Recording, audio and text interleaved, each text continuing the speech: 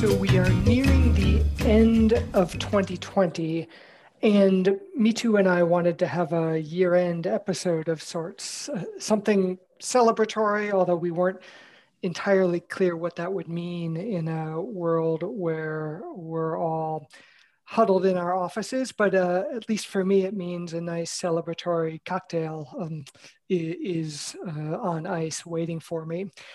And one additional thing it meant is that we wanted to have a panel of really prominent experts to talk about the state of the sovereign debt markets and to maybe get a bit of a clearer sense for what lies ahead in 2021. So our guests today are Joyce Chang, Lee Buchheit, and Jeroen Zettelmeijer.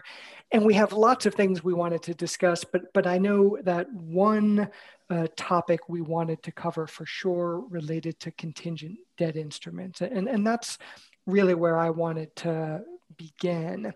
And maybe if I can, I'll just start with a question for Joyce, and then others can chime in. So Joyce, I was interested in getting your take in particular because I know you recently hosted a global webinar on the need for contingent debt instruments in sovereign debt markets, where a lot of the information was coming from folks at the Bank of England and at the IMF. And one thing I think both Me Too and I were curious about, since you have such a keen sense of the market, is whether we could get your sense on how market participants view contingent debt instruments. And in particular, I'm interested in GDP-linked bonds. No, well, thank you so much. It's great to be with all of you for this discussion. So, there has just been a flurry of activity on this topic by the official creditors on the whole PSI, private sector involvement discussion. So I'm very glad that the official creditors have reached out to the market community to get their feedback, because there's still a pretty big disconnect and mismatch between a lot of the official creditor writing that I see about this and what we think are the market reality. So let me just go through just my sense of the issues that are unresolved in the minds of market participants.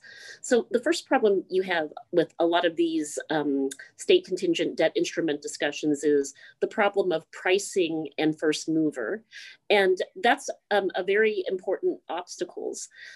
And you have a lot of market participants saying, now that central banks are the biggest owners and purchasers of sovereign debt, shouldn't they actually set the trend and actually become the first mover, provide some type of indicative price for other countries to follow?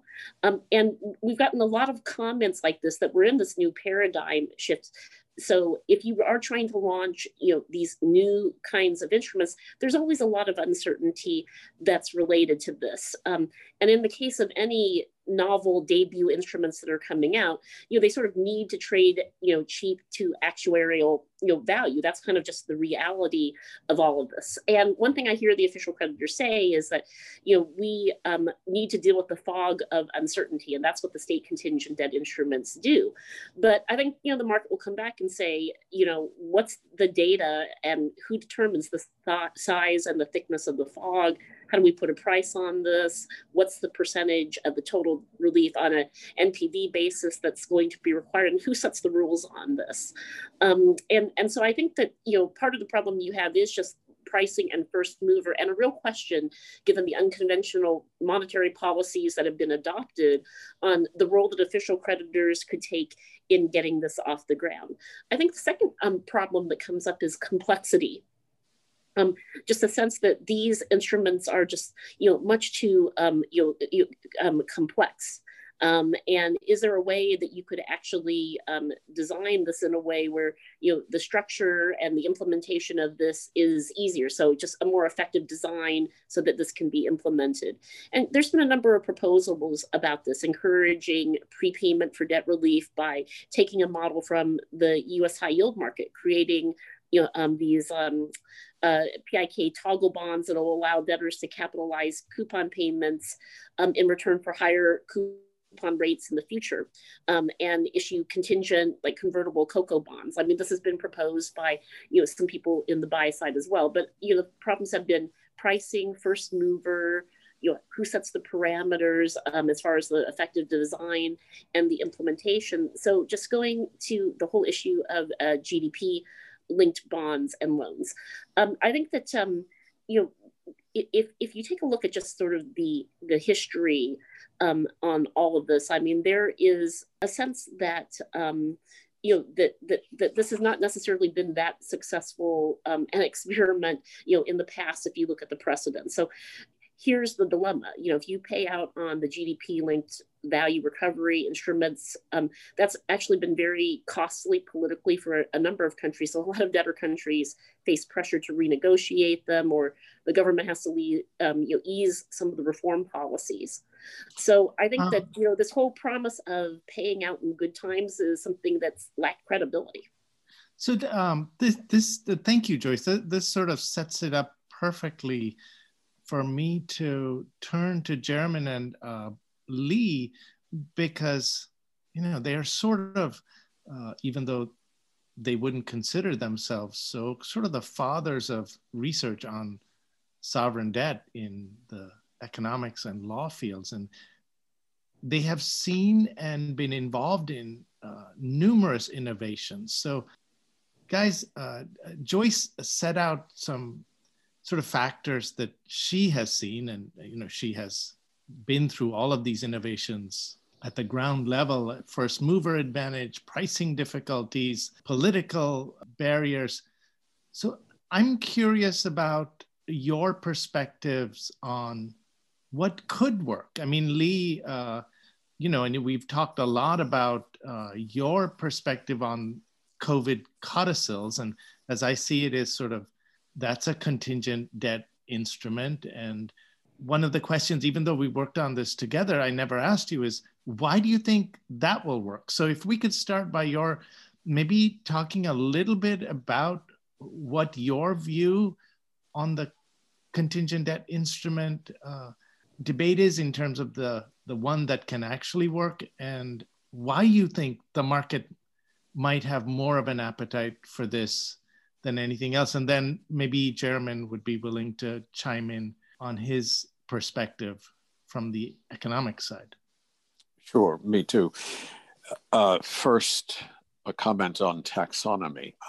I distinguish between a value recovery instrument and a sovereign debt workout and a contingent sovereign debt instrument. The former is an instrument. It can be built into the terms of the debt instrument, but it is more likely to take the form of a freestanding warrant or other piece of paper.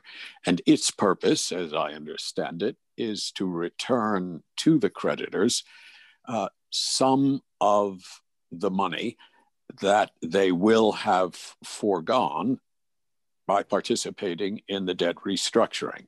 And when you talk about GDP-linked value recovery instruments, the logic is that if the country does prosper in the future, that the creditors who participated in the debt restructuring are at least in part the authors of that prosperity, and they should be able to recoup some of the money that they left on the table when they participated in the debt restructuring. I distinguish that from a contingent feature in a sovereign debt instrument in which, upon the occurrence of certain conditions in the future, the country will enjoy a measure of debt relief, a suspension of coupon payments, a reduction in coupon payments. Rarely, I think, would you ever see one of these involve a principal haircut.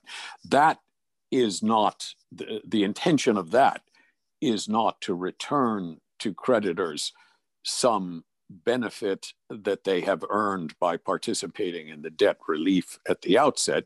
It is rather to ensure, or at least try to ensure, that were the country to enter a period of financial distress, it would not be driven inexorably to a full-scale debt restructuring. Now, the logic of those latter instruments is that if a country must enter a full-scale debt restructuring, everyone loses. These things are never pleasant. They always, or not always, they're usually accompanied by banking crises or political crises or social crises. If an instrument can be designed to have what I think of as a crumple zone feature, that is, it can absorb to a degree a temporary financial shock without forcing the country to go through a full debt restructuring, the logic is that benefits everybody. The downside of those instruments, or at least the criticism of them, one is the one Joyce mentioned, who monitors, who determines what the trigger event is, and are those statistics susceptible to manipulation? Everyone remembers Argentina. And second, there is a degree of rigidity in them.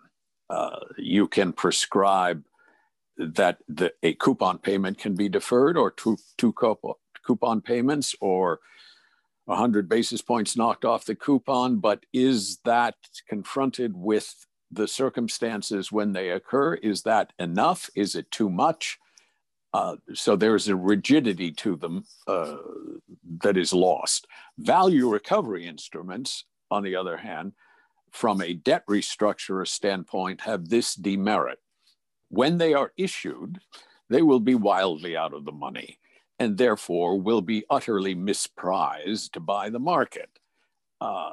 So the sovereign debtor gets little by way, or often nothing by way, of enhanced debt relief in the context of the debt restructuring by adding a value recovery instrument because they are so misprized. But down the road, may well have to pay a great deal of money. Again, witness Argentina. So I have always viewed value recovery instruments with suspicion. I have no philosophical objection to contingent features in debt instruments designed to try to avoid the necessity of full-scale debt restructurings. But I would only say that were we to get better at doing full-scale debt restructurings, particularly ones where the debt relief is not so dramatic, maybe we could cover that concern in a different way. And Lee, just to follow up before I turn to Jeramin, do you have a sense of why contingent debt instruments in this latter sense that you've described are seemingly so unpopular? You know, we've talked a little bit on this podcast about some of the sort of natural disaster related clauses that give payment holidays. And I know you were rather involved in the genesis of the early version of those clauses, and yet we see so few of them. Is the market hostile? Is it right to be hostile? Is it wrong to be hostile? I don't think that there's that degree of market hostility to those natural disaster clauses. The reason you don't see those proliferate is most countries do not exist in zones like the Caribbean that are routinely subject to these sorts of events. And while you cannot predict exactly when they will occur, a good actuary can tell you that they will occur, once every 5 years or once every 3 years.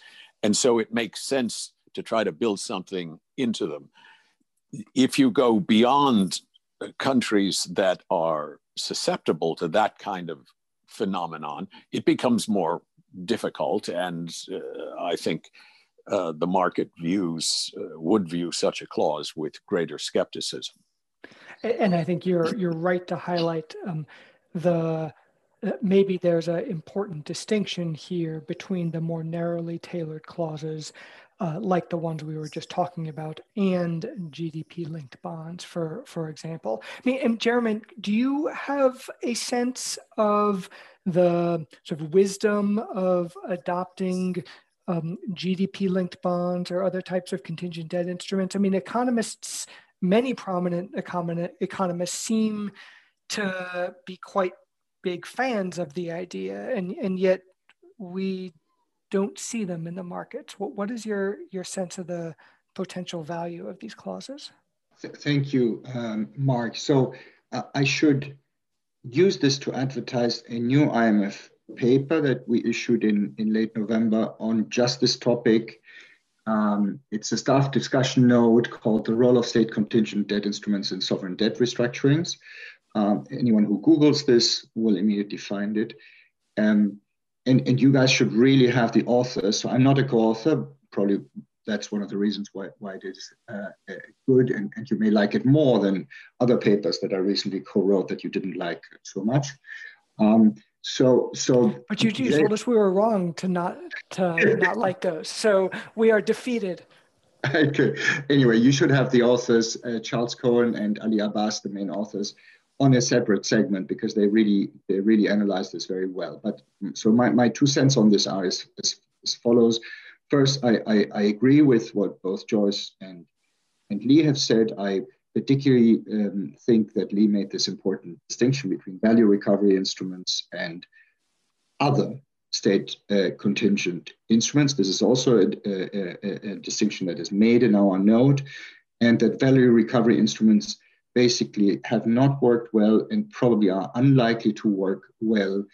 And the reason for that, as Lee explained, is that in the context of a recovery, if anything, investors tend to have a darker view of the upside than the country itself, and that may be merited by fundamentals. And so you have to pay them dearly to accept these instruments, and then you are caught if in the end there is a recovery. In the other category, things are more hopeful, but here I think there's another distinction which is useful. So you can have instruments that insure countries against very specific, rare, unlikely, catastrophic risks. And you can have instruments that are sort of more about run-of-the-mill risk sharing. You know, GDP goes up and down, maybe commodity prices go up and down. So my sense, and I'm not an expert here, Joyce may want to chip in, is that these instruments that insure against rare catastrophic risks have been both more successful and in a sense are economically more useful, because those are really the states of the world where you absolutely need help, because the alternative is a straight default.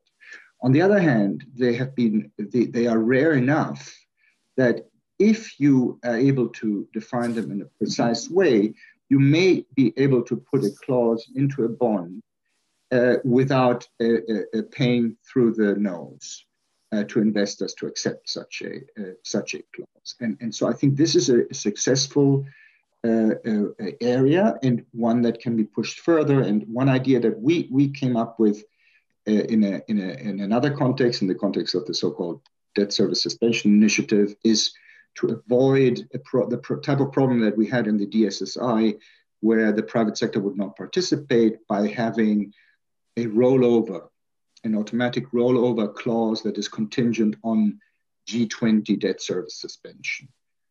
So this is maybe not a catastrophic event, but it is a very rare event.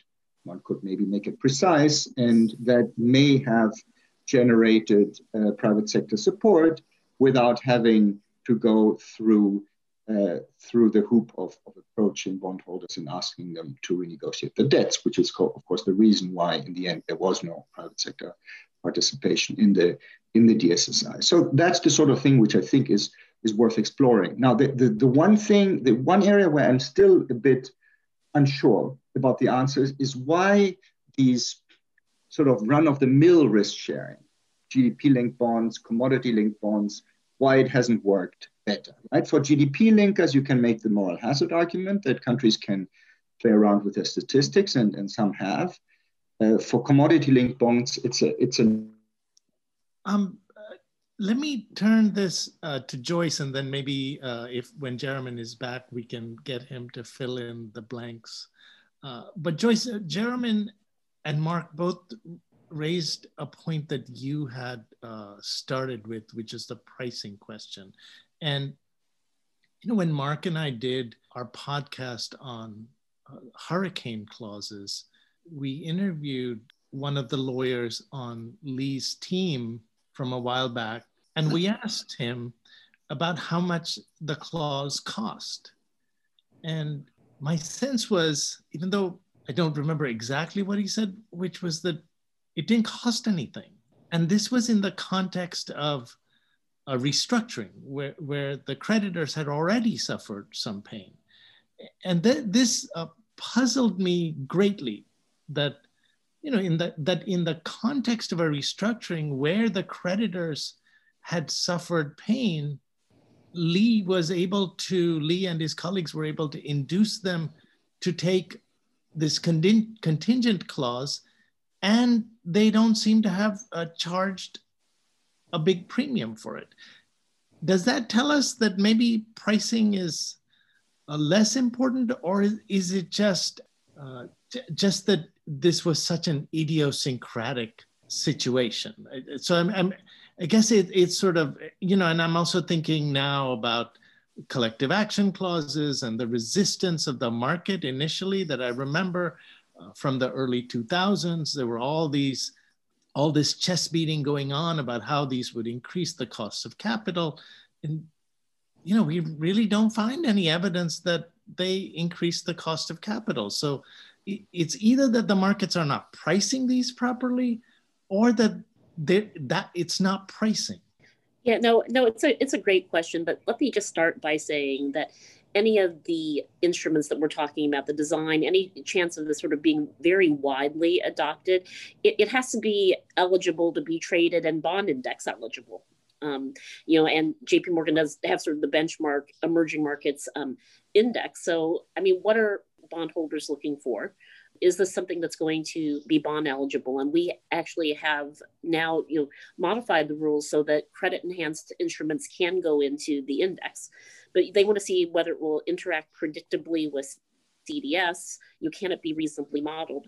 But on the catastrophe bonds, you mentioned idiosyncratic, and I do think that, these have been relatively rare cases, compared to talking about GDP linked instruments.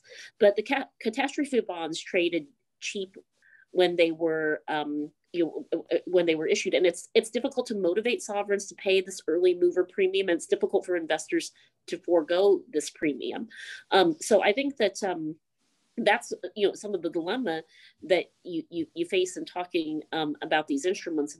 How do you actually make them tradable so that they can be priced efficiently? And that gets to where they should be priced. But I think you bring up a really good point about the collective action clauses, and Lee can also talk much more about this. There was much more angst about it than actually adopting it. And I still think there's still a lot of things that can be done, even if some of these proposals like on the contingent debt don't move forward.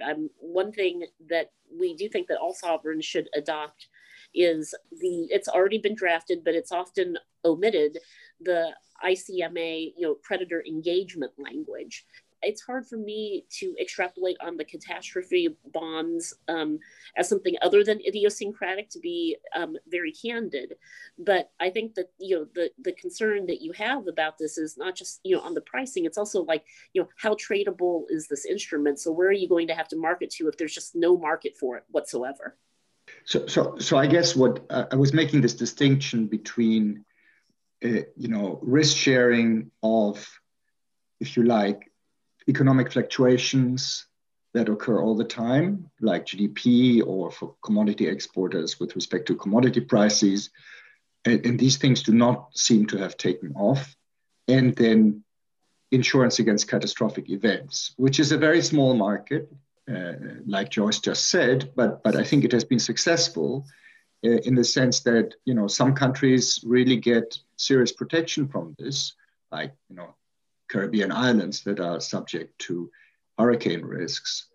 And on the other hand, like Mitu said, they don't seem to have paid very much for this. And basically my interpretation for this is that just like with CACs, very rare events do not get priced very much.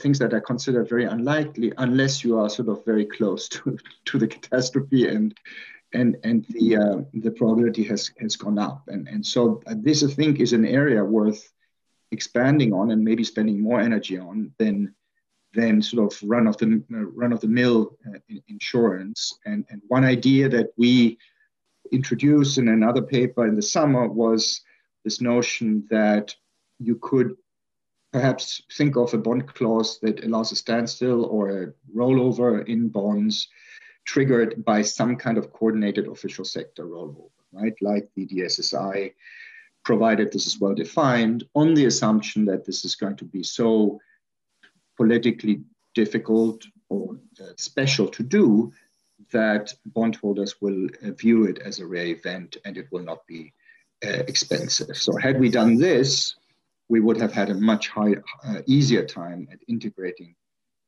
bondholders into something like the DSSI.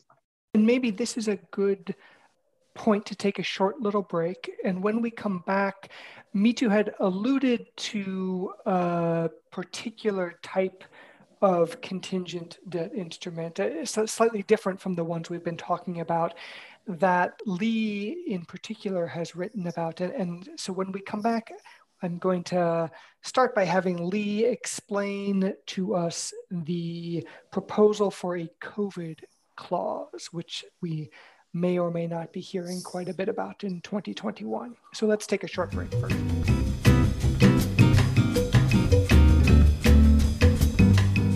So we are back with the second half. And Lee, I was hoping you could start by telling us a bit more about a proposal that you and Mitu recently made that you've called the COVID codicil. And then maybe we can get some of a reaction to that from our other guests. Of course. The genesis of this, Mark, and I don't think we thought of it as a contingent feature in a debt instrument. The genesis was that the COVID pandemic has obviously had a devastating effect on virtually every country. We don't know when it will end. We don't know the amount of damage that will be done to economies, commodity markets, and all the rest of it. And therefore, if, as we look ahead, an unusually large number of countries will be experiencing debt distress, and some of them will need more debt relief than the DSSI can deliver, remembering that the DSSI only applies to 73 of the poorest countries in the world and does not, by its terms, apply to middle-income countries. If you look at 2021, 2022 through those lenses, you may find that we are going to have to do full-scale debt restructurings for a number of countries, more or less simultaneously. There is, I think, a gravitational pull toward what we call short and shallow debt restructurings. That is, debt restructurings that will deal with the immediate near-term need for debt relief, the next 3 or 4 years, perhaps, but which do not deal in a convincing way with the country's overall debt problem. And that history says, particularly the history of the 1980s, where the debt restructuring technique was short and shallow. No principal haircuts, short reschedulings, 24 months or so. And when that ended, do it again, and do it again, and do it again. The result was that a miasmic cloud of debt hung over the heads of all of those countries, some 27 of them in that era, no one was investing in the countries. No one was voluntarily lending to the countries. The economies actually shrank in that period and resulted in the so-called lost decade. That's the risk with short and shallow debt restructurings. Unfortunately, everyone sitting at a negotiating table is going to be predisposed to accept it. Obviously, the creditors will, because their objective is to goose up the recovery value in the restructuring so that they can sell out of their positions at a more robust price. From the debtor's standpoint, you might think they would be the ones who would be objecting to a temporizing debt treatment, but in fact, they are politicians, and their interest will be in getting this crisis over as quickly as possible, preferably well before the next election. And therefore, it may please them to say that a temporary debt relief for the next few years is perfectly adequate. The other party in the play would be the IMF. And traditionally, they have been the bulwark against this gravitational pull toward short and shallow debt restructurings. The idea was, therefore, to say that if indeed human frailty proves to be all-conquering and short and shallow debt restructurings are prevalent in this post-COVID period, at the very least, one should acknowledge that everyone, debtor and creditors, are taking the risk that the debt treatment will prove to be inadequate.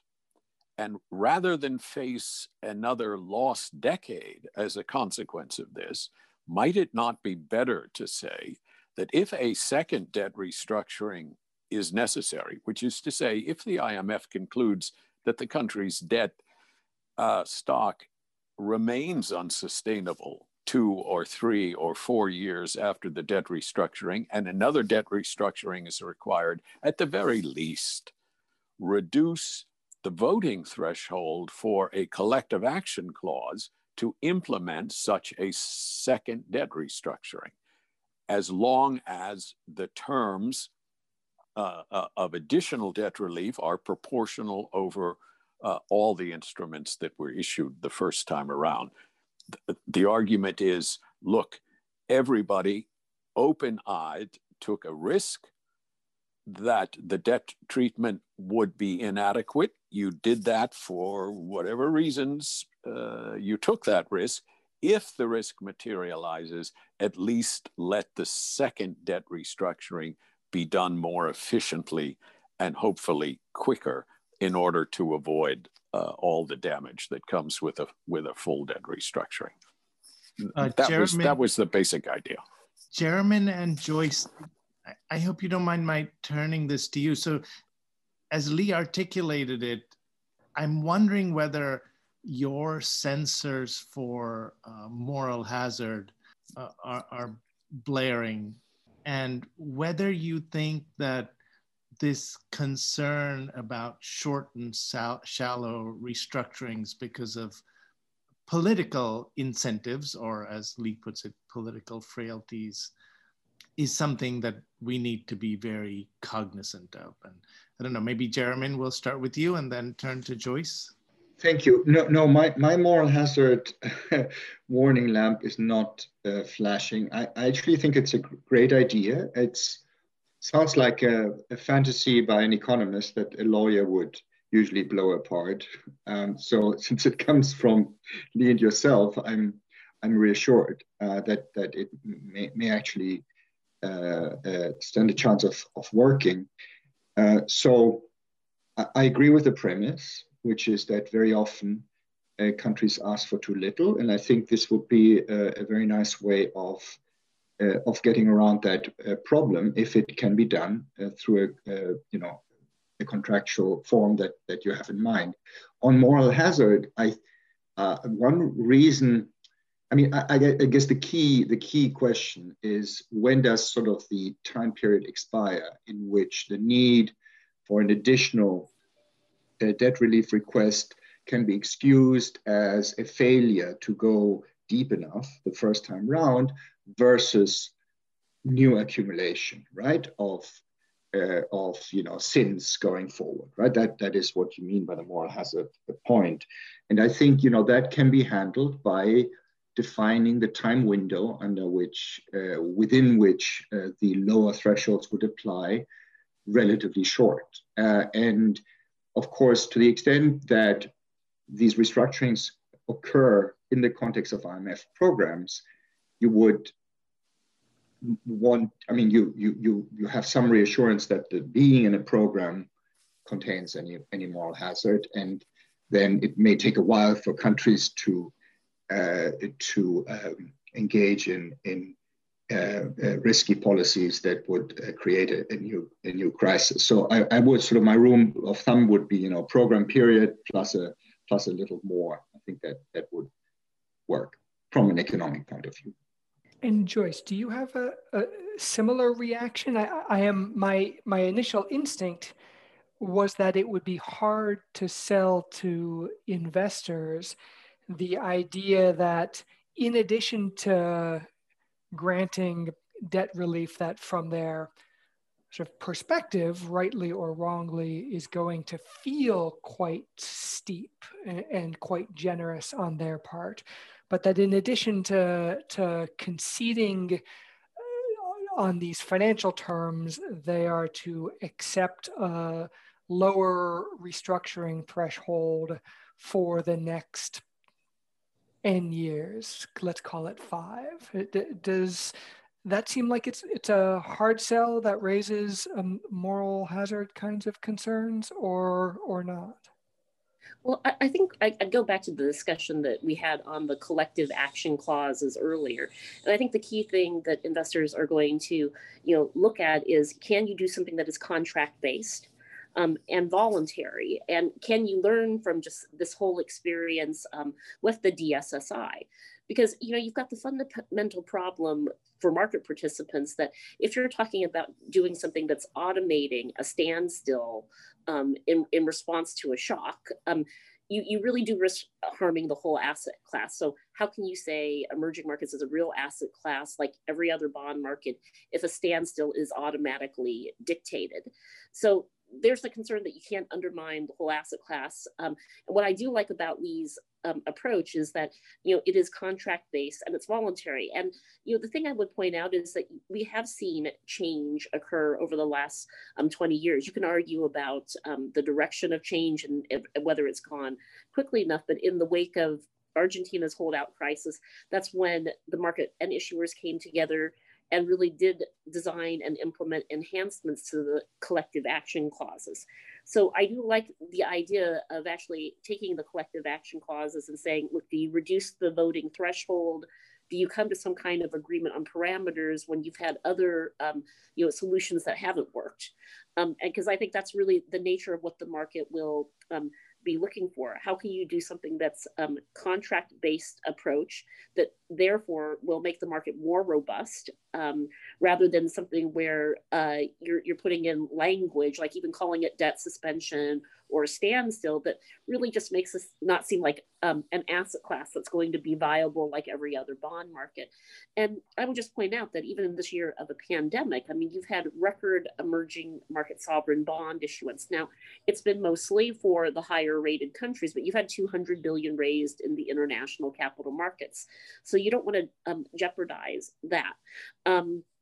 But I think that more flexibility, working off of something that has already proven to be successful, like the collective action clauses, is a starting point that's much easier for market participants to look at, rather than saying like, oh well, what about automatic standstills that just kick in at a certain point, determined by official creditors. So things like reducing the threshold to me seem much more pragmatic. So one question that I still have on this, and this is one for any of you, which is that in Lee's articulation, the IMF plays a key role because you need a credible institution to be saying that there needs to be further relief. And my sense is that the IMF, there are few things that it hates more than getting dragged into contractual clauses inadvertently. And so what if they just refuse to play ball? They say, look, these are private contract terms. We have no involvement in those. Don't write triggers that put pressure on us. And I realize Jeremy maybe can't talk about this, but Lee and Joyce, I mean, we have only one credible institution on this. And what if they don't play ball? Why do we think they will cooperate? Well, there's a short answer to that in this case, me too. The IMF staff, in order to recommend a program to its executive board, has got to conclude that the country's debt is sustainable. If it concludes that it is unsustainable, the implication of that is normally the country must undergo a debt restructuring or a pretty savage fiscal adjustment in order to return to this level of sustainability. So my response to that would be, this is a quotidian assessment by the staff of the IMF. They must do it every time they take a proposed program to their board. And therefore, we're piggybacking on something that is well established. I want to ask what quotidian is, but maybe Jeremy and Joyce, that every day. Big word. I'm so excited we use a word like quotidian on our little podcast. I want to make 2 points, if I could.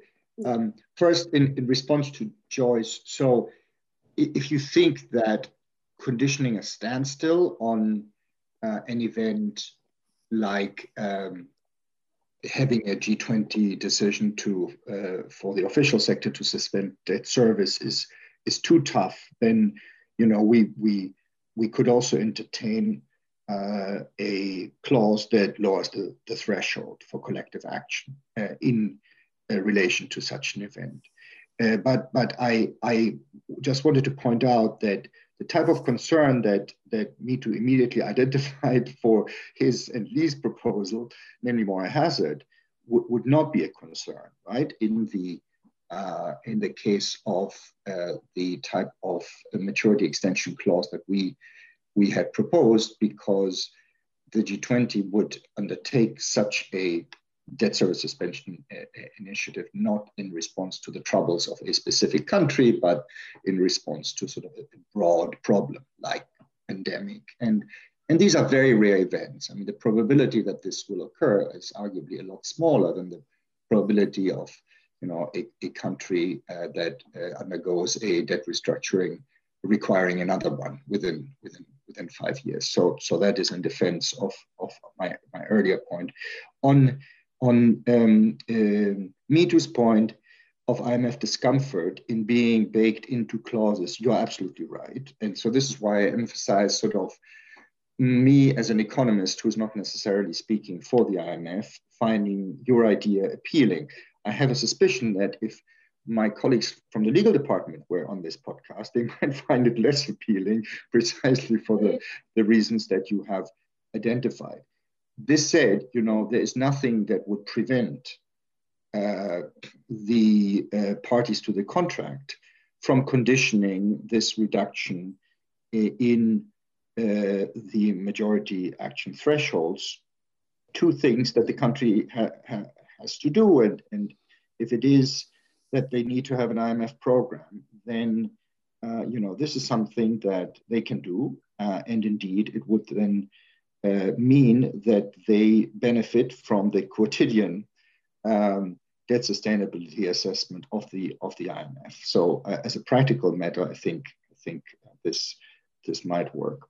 No, and I could just add a few quick thoughts here, but I do have to agree with Lee that we see the whole debate, discussion of debt sustainability, evolving with market circumstances and macro circumstances, whether it is, talking about, the most highly indebted countries or a country like Greece, and how the IMF's role has, evolved with this. So as we take a look at how debt sustainability is being defined in this post-pandemic world, because, this is a period where, the Rogoff-Reinhart rule book has been thrown out. When we used to say 90, 100%, now everybody's saying, is it 150, 200%? So I could see where the IMF is called in on this because of its credibility. And this is probably not the first or the last time it will happen. We've seen that not just for emerging markets countries, but for developed countries as well. And I did want to just add a comment on this whole issue of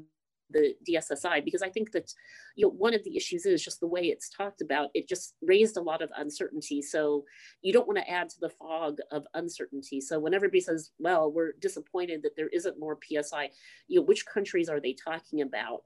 Because the restructurings that we have seen have been really concentrated in the more frontier markets. The broader point I would make is that you don't want to sort of jeopardize just the whole asset class and getting, private capital flows, into the broader markets. And I think some of the DSSI rhetoric around it was just like, well, this is a starting point.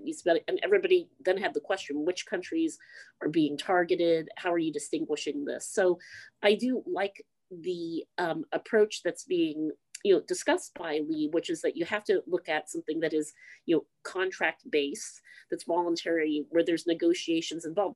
That's just the reality in any restructuring, that will be needed, rather than necessarily saying you can come up with these rules, that can be applied off of a set of numbers, because we see these numbers continuing to shift. What we thought was debt sustainability a few years ago compared to what the discussion is right now continues to shift. And if you do need to have some intermediary in this, I mean, the IMF is going to, probably be the first place where people will turn. But sorry, Joyce, can I challenge you a little bit on this idea that it seems to me that by the logic that you just stated, you are challenging or contradicting the logic of any type of state contingency, right? State contingency is not about applying a collective action clause to change payment terms. State contingency is typically about just changing payment terms in reaction to a contingency. And this is done with respect to well-defined rare events in the case of whatever, hurricane clauses. And so all we suggested is, let's apply that scheme to something that is much less drastic, namely requiring a maturity extension in reaction to another rare event, which happens to be the G20 getting their act together to organizing an official rollover, right? So we're not suggesting anything dramatic here or anything that is different. In fact, it is a much lighter treatment than what the catastrophe clauses would do. Yeah, let me try to clarify, because I hope I didn't sort of confuse the point. But we do get back to the whole question of, how do you actually have the data points to, and the metrics to determine what the thresholds are. And that's where I do think that, even if the IMF doesn't want to be involved in how do you define debt sustainability, it has an important role to play with this. So that is separate from the whole issue of maturity extension. But I do think that just there is a role that the IMF has had in a lot of these restructuring talks, just because you do need to have somebody engaged in this, to work on some of these issues, which are not just about maturity extension, but how you actually come up with the data points, the metrics, and get agreement and establish what the thresholds are. And I think that they are being redefined by this pandemic. So that part of the discussion is not going to go away. And how do you come up with a process where that's a fair process and is one that seemed to be done objectively. But I think, part of the issue that we have with all of these is that you talk about, the catastrophe bonds and an exception is that there is this whole critical mass problem that, you know, even for like the GDP linked instruments, until you have, you know, a lot of them issued, and so that you can say it's an asset class, it does become something that's really seen as one-off and idiosyncratic. And so that's some of the skepticism I have when people talk about the catastrophe bonds as an example. That if this is sort of the once in a generation, once in a century event, you know, how does that actually lend itself to how you would put it into an asset class? Well, speaking of once in a generation or once in a century events, if I can shift gears a bit as we wrap up the episode and ask you each a more sort of gestalt question about what we can expect for 2021. I mean, we're on the cusp of the new year. The pandemic seems to be worsening in a lot of places, seemingly almost everywhere. And it seems like the worst of the economic fallout likely lies ahead of us. But we also have some grounds for optimism. Credit's still cheap, vaccines are on the horizon, and so forth. So it seems like we are sort of waiting for the other shoe to drop. There's a concern we could see a systemic sovereign debt crisis in the near future, and at the same time, hope shading into optimism, maybe that we'll be able to avoid that. So the question I wanted to ask each of you, and maybe if you don't mind, Joyce, I'll start with you. What are you most worried about for 2021? What is it that keeps you up at night when it comes to the sovereign debt markets? Well, I think first of all, next year is a year where we see a lot of divergence, you know, within emerging markets. So you have that, you know, North Asia has been, you know, successful at addressing the second wave. They've had much better growth numbers than the developed markets. But then you have that some parts of emerging markets have been just much more devastated, and, you know, Latin America stands out to me. And I, you know, what worries me and all of this, I don't see a systemic, you know, debt restructuring problem, in part because there's market access. The governments for the core major emerging markets countries, they issue mostly in local currency at this point in time, but we've had 7 sovereign defaults over the last year. Now, it's been more frontier markets. Argentina and Ecuador had already occurred before the pandemic, but it's been, you know, Bolivia, Belize, you know, Suriname, Lebanon, Zambia. So I think it is going to be more concentrated. And that's why I continue to make this distinction that it's very hard to talk about emerging markets in one lump sum, but there will be more sovereign debt restructurings to come. And I think, you know, official creditors will need to be very careful about that language, because this crisis for emerging markets is very different than past crises, because you have not had the big balance of payments issues that we've typically seen. So you've got current account surpluses in most of the major emerging markets countries. You've had the market access remain in place. You haven't had the financial market crisis, that financial instability yet from the capital markets perspective. And I think it's been very important. I mean, look, you can see that even Peru, even with the political upheaval they had, they were able to issue a century bond, which is why, you know, some of this may seem more about the semantics rather than talking about specific cases.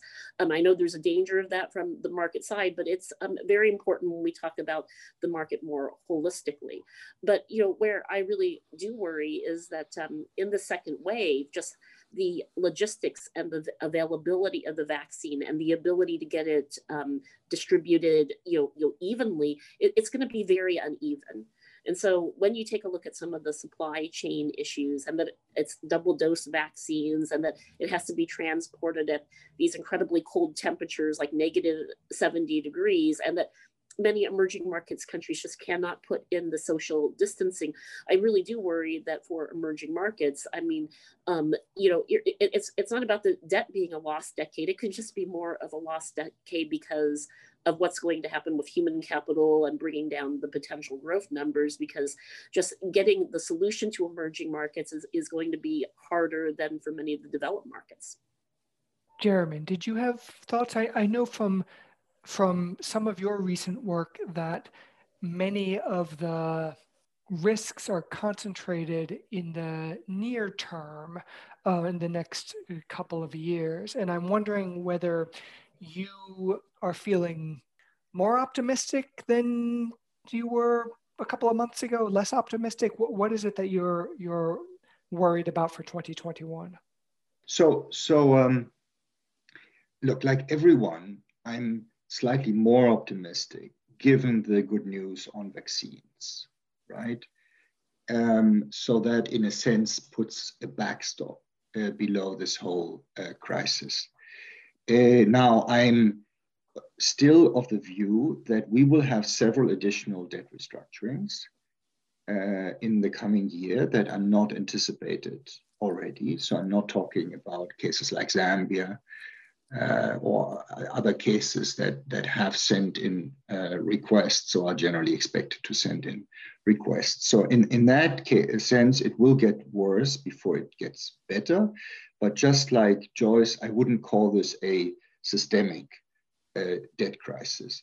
So people are a bit imprecise sometimes on what they mean by a systemic crisis, but it's definitely not going to be a systemic crisis in the sense that it threatens the financial stability of advanced countries like the 1980s debt crisis did. And it will probably not be systemic in the sense that we do not have quite the large number of simultaneous defaults and restructurings that we had in the 1980s. And in particular, they will be resolved much more quickly than they were resolved in the 80s because we have better instruments. And now, institutions have been developed and have learned. So in that sense, I'm reasonably optimistic. Now, there are tail risks, right? And there are particularly two tail risks. One is that we might get a restructuring from a large borrower that might lead to a change in risk sentiment vis-a-vis the entire asset class. So a sudden stop, right? The notable thing, the incredible thing of this crisis is that it has not been a sudden stop, with the exception of this very brief period in March, which was over by within about 3 weeks. So this I view as a tail risk. It's definitely not what I or we at the IMF are expecting as the baseline. The other tail risk is that the vaccine issue takes so long in developing countries and emerging markets that you continue to have a really depressed output into 2022 in the developing world at a time when the advanced world is also already recovering very fast, and that leads to higher interest rates in the advanced world, which is out of sync with the rest of the world, right? The fact that this was a common shock that hit both advanced countries and low-income countries and emerging markets was, from a financial point of view, a blessing, because it meant that advanced countries acted in ways that were not just good for them, but also for the rest of the world by switching to extremely easy monetary policies. If we see this reverse prematurely, that could be a big problem for the developing world. Again, that's another tail risk, and ceteris paribus, obviously the recovery of the advanced world is a great boon to developing countries. Senor Lee, we started this podcast series something like 22 episodes ago with you as our first guest, and that was a point at which we did not have any understanding of the devastation that this pandemic would impose. What are your thoughts for the upcoming year, and as Mark put it, your fears in particular? Well, I'll only add to what my colleagues have said. They've made all valid points, but I would add this. At the beginning of this crisis in the spring, the IMF opened 2 new rapid dispersing facilities, and more than half the membership of that organization applied for them, which gives you some idea of the ubiquity of the suffering that this pandemic has caused. Second point, I very much hope, as we all do, that the vaccines roll out smoothly and quickly, and that that puts an end to the pandemic as we've known it. I have some concern, however, that there may be some lasting effects from this experience. For 18 months, we have learned as a society to fear each other. We've been told not to get together for Thanksgiving. Are we quickly going to be prepared to forget all that and rush back into movie theaters or airplanes and all the rest of it? Final comment. While I agree that a systemic sovereign debt crisis in the sense of the 1980s, one that threatened the financial stability of the entire world, is unlikely because, as Joyce and Jerome have pointed out, the larger emerging market countries continue to have market access. There may be a number of smaller countries which individually and in the aggregate don't threaten the very foundations of international finance, but which for those countries and the citizens of those countries are dire humanitarian crises. And that may persist even after the vaccines are in everybody's arm. And that's what I fear. I look at my friends in the Caribbean. They will lose their tourism industry this winter. That is, for some of them, 40, 50, 60% of their GDP. I'm not sure they'll get it back in full next winter for the reason I've just mentioned, that people may have a residual fear from this experience about getting on airplanes and the rest of it. So that's what I fear. But we should not take comfort from the fact that the larger countries and the developed countries might not be threatened by this. There will be a lot of suffering out there for the poorer countries, and I think they should enjoy a degree of our solicitude. Thank you so much, guys. This was a very special episode for us to end the year on.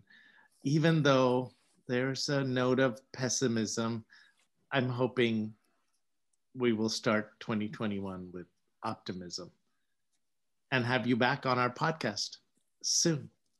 Well, thanks so much for the invitation, and great to catch up with everyone. And just really look forward to keeping the dialogue going, and appreciate really just all of the insights, and also that, there has been a lot of engagement with the market on this one, which I think I think that DSSI to me was not very successful the way that it happened, but I do feel like on the discussions that are occurring on state contingent debt, and even the way that they had asked me to sort of bring in a bunch of market participants, I do feel like that's the right starting point. I think the collective action clauses have been a success, and everybody's trying to go back to some of the templates where they've been most successful and see what else can work.